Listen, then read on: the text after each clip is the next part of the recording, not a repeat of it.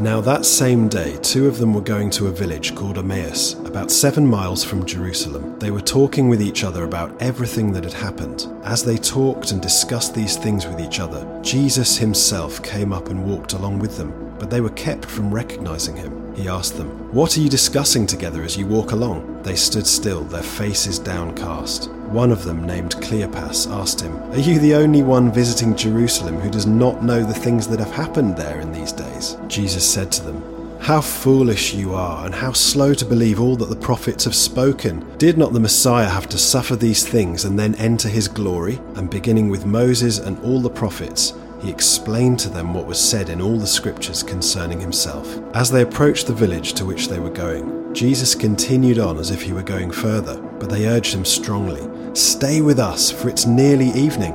The day's almost over." So he went in to stay with them. When he was at the table with them, he took bread, gave thanks, broke it, and began to give it to them. Then their eyes were opened and they recognized him, and he disappeared from their sight. They asked each other, "Were not our hearts burning within us while he talked with us on the road and opened the scriptures to us?" They got up and returned at once to Jerusalem. There they found the 11 and those with them assembled together and saying, "It's true, the Lord has risen and has appeared to Simon." Then the two told what had happened on the way and how Jesus was recognized by them when he broke the bread.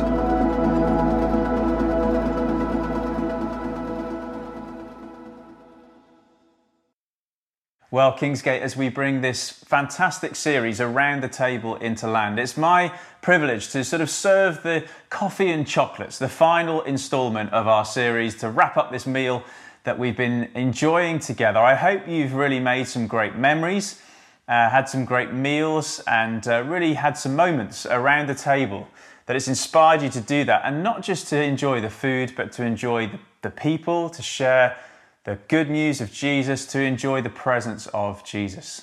Just in case I didn't win the competition for this series with my Ben Nevis photo, I'm going to take a second run up at it and share with you a photo. Here you can see a pizza oven that my brother-in-law made out of an incinerator, a garden incinerator. Isn't that an impressive design? There you can see the pizza cooking inside this ex-garden incinerator, and on this particular occasion we made 30 of these delicious pizzas with family and friends.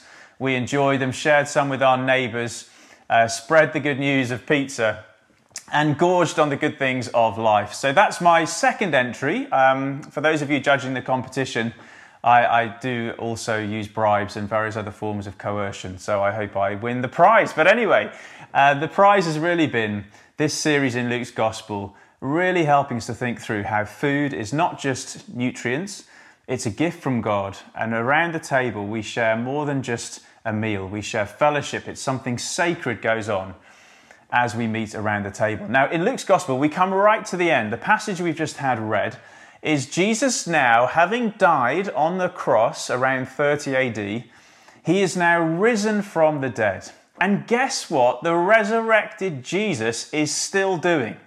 He's enjoying a meal around the table with friends. Nothing's really changed. I mean, everything's changed, but nothing's different. In fact, that's part of the surprise of this passage in Luke chapter 24, is how unsurprising the ways are that Jesus meets with these disciples. Did you see that? It's so unsurprising that they don't even realise it's him. His appearance seems so ordinary. They're travelling home on the road to Emmaus, maybe walking about 7 miles out of Jerusalem. This seemingly ordinary stranger comes alongside them, begins to engage them in conversation, and they start talking to the stranger about Jesus, not realising it is Jesus. The surprise is how unsurprising his appearance is. You might have thought the resurrection would then lead to fireworks and, you know, some kind of big fanfare, and it's so ordinary. You know, he meets them walking and talking and eating. And it's as if, I love the passage for that reason. It's one of my favourite passages because it's as if Jesus is saying, instead of doing something exceptional, I'm going to do something that is so ordinary. It's going to not just show how I met those two disciples in a one-off, Luke 24, but how I can meet people like you and me today. You see, The very fact that it was through such ordinary means that we have available to us today shows that Jesus can meet us in the same kind of way. And so in this passage, this strange sort of almost comedy passage where these disciples unwittingly talk to Jesus about Jesus and then he reveals himself, then their eyes were opened. 3 scenes show us how our eyes can be opened to encounter Jesus around the table. Firstly, they opened their hearts, and we need to. Secondly, they opened their Bibles, and we need to. And thirdly, they opened their homes, and we need to as well. So the headline of the message with those 3 scenes and 3 points is simply this: as they opened their heart, their Bible, their home, their eyes were opened to Jesus, and the world was never the same again. And my prayer is that you will open your heart, open your Bible, open your home to Jesus and find how completely transforming that is, just like they did. Firstly, open your heart. Jesus meets us in life's challenges. Why were these 2 men or 2 disciples, it may have been a male and a female, we don't really know who they were, they're fairly anonymous, but why were they going home? Well, they were commuting out of Jerusalem to where they lived, Emmaus, that's what we can suppose. But this wasn't just any journey. They were suffering from what modern-day psychologists may well refer to as post-traumatic stress disorder. They were totally disturbed by what they had experienced. They had just seen 2 days earlier their Lord, their Master, the one they pinned their hopes on, brutally crucified. Now, we've lost how horrible crucifixion was. It's the sort of experience that if you literally just witnessed it, you would wake up with nightmares and horrors and flashbacks. And not only had they witnessed it from their friend being brutalized, but they'd vested all their hopes on this friend. All their hopes were crucified with him.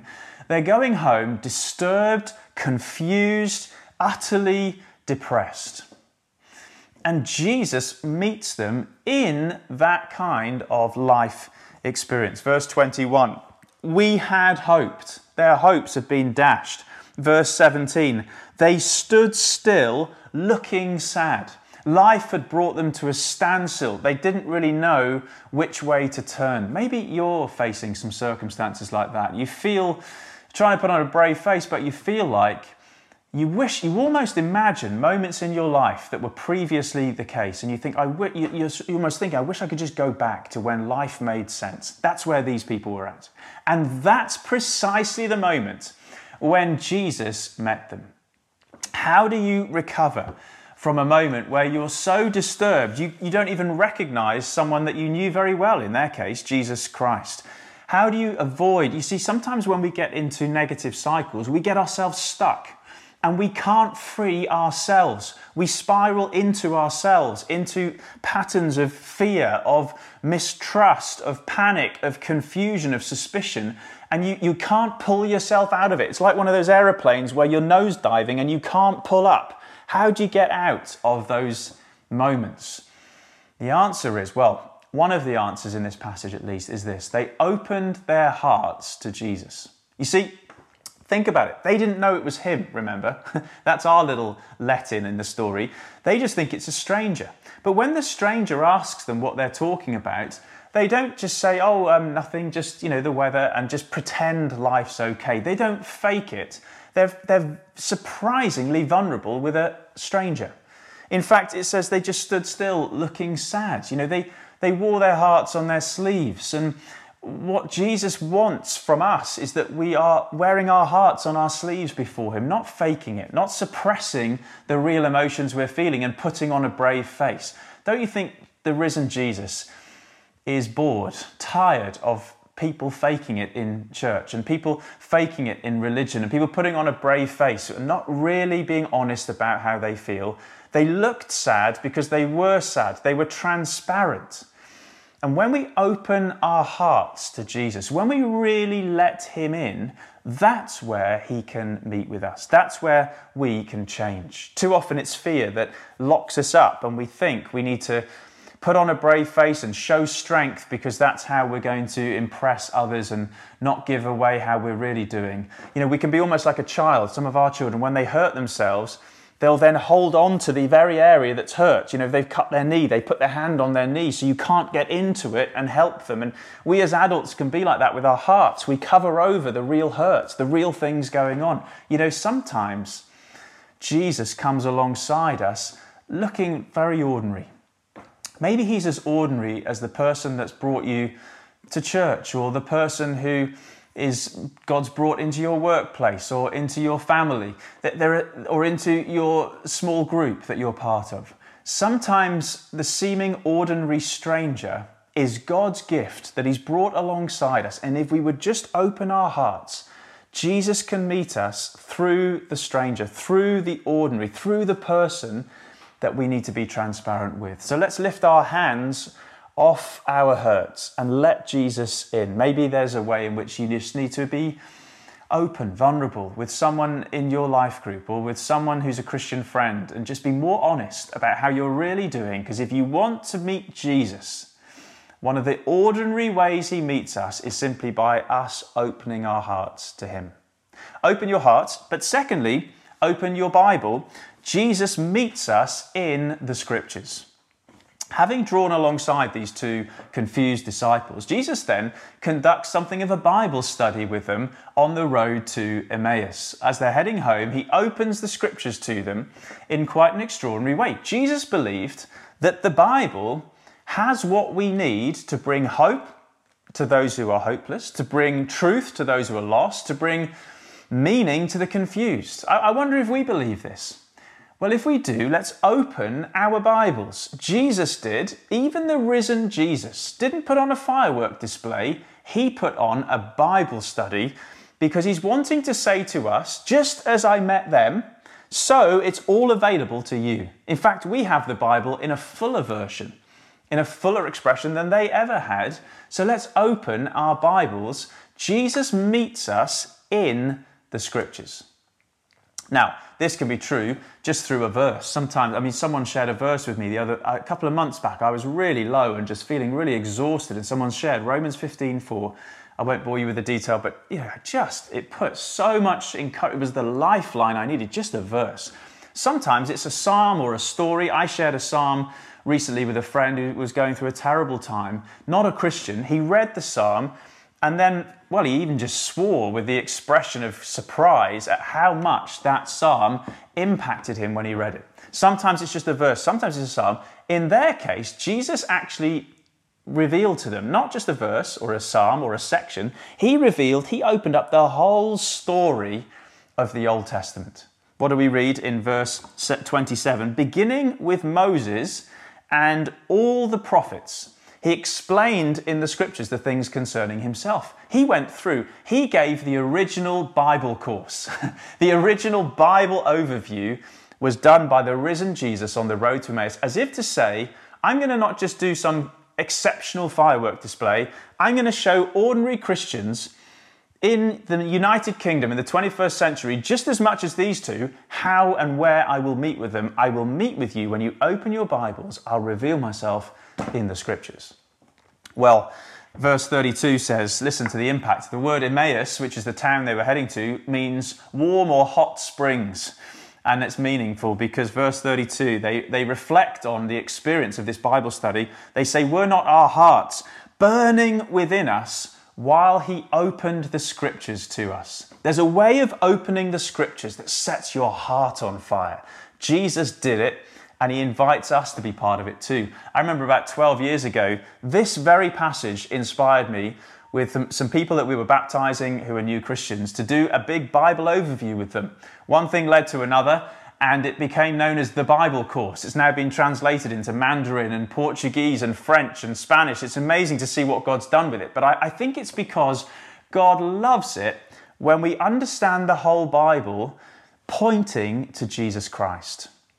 When you open the Bible, especially the Old Testament, how can we have hearts burning within us, not just bored, but burning by the Bible? Well, a couple of tips from what Jesus did with them. Firstly, what I call the Roman road principle.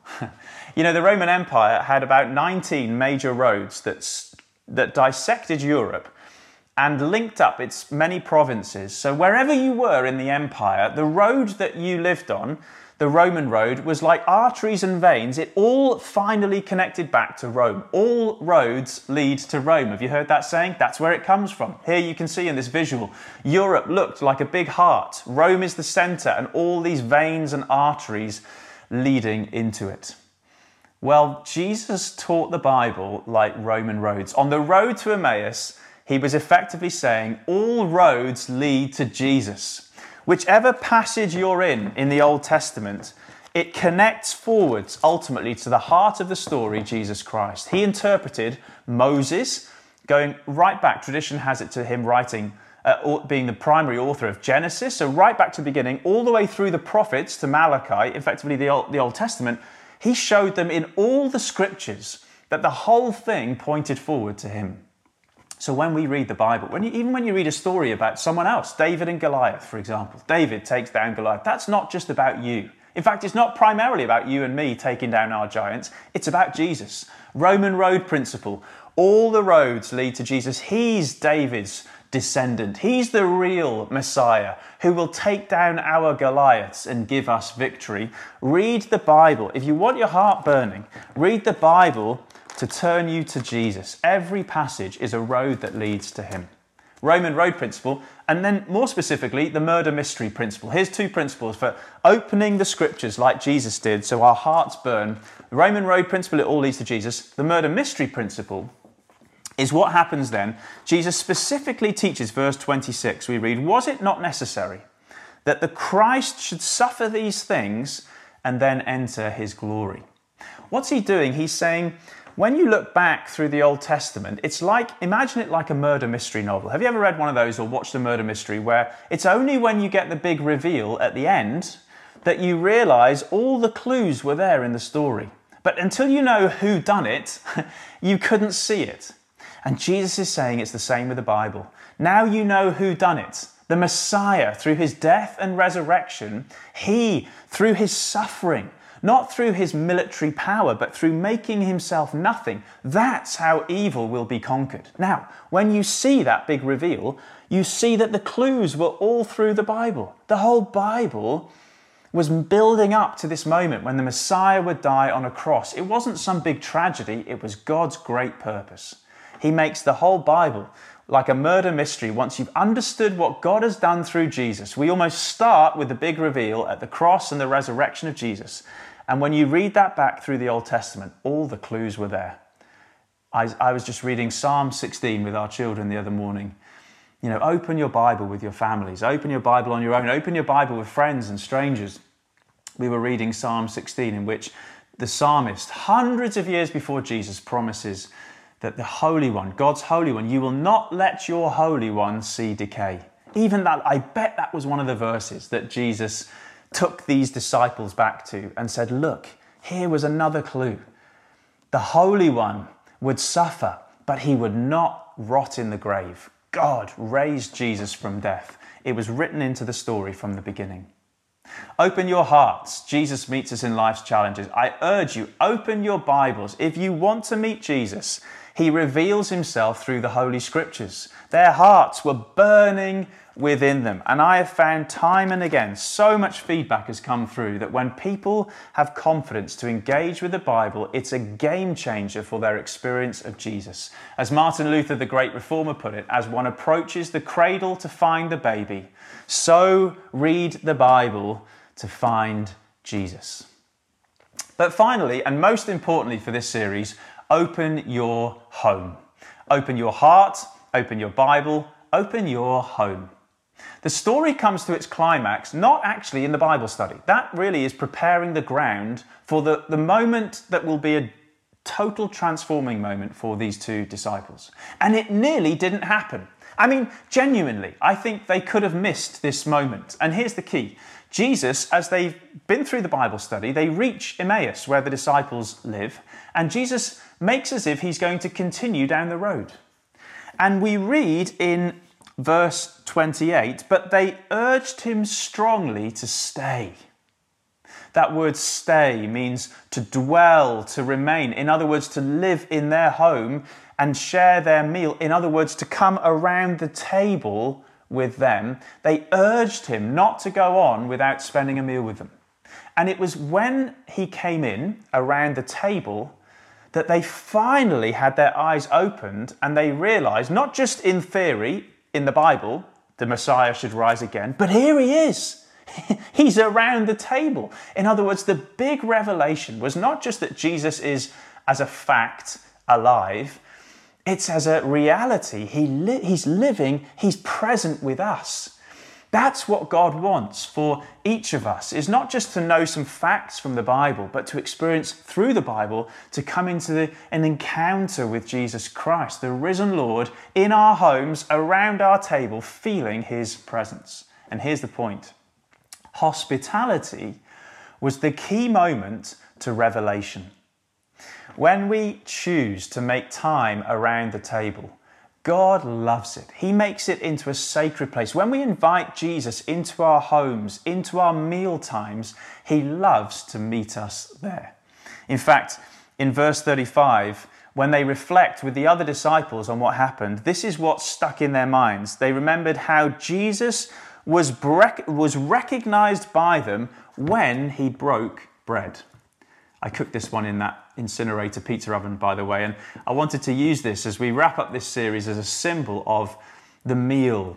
Around the table, Jesus took the bread and he broke it. Now, in that ancient context, it was a general custom for meal times in the Jewish tradition. They would have taken a bread symbolizing the provision of God through harvest, and they would have broken it. The host would have broken the bread into as many pieces as there were guests and lifted it up before the Lord in prayer and thanking the Lord for his blessings. I want to encourage us. That was the Jewish custom because bread was the key symbol at the table. And it was the Jewish custom as a way of saying, we're not just going to have a meal, we're going to welcome the presence of God around the table.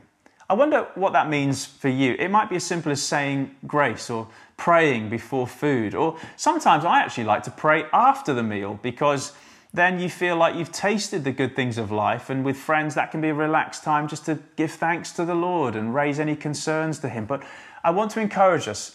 This whole series has been about inviting friends around the table, having food and fun around the table, but most importantly, it's about meeting Jesus Christ around the table. So the general custom of breaking bread was to welcome God's presence and give thanks. But Jesus, of course, turned this into a specific Christian custom. The breaking of bread has now become a symbol of the death and resurrection of Jesus, because on the cross, his body was brutally broken for us so that we might be put back together and healed. And he took the bread of the Passover meal and said, when you break bread, remember me.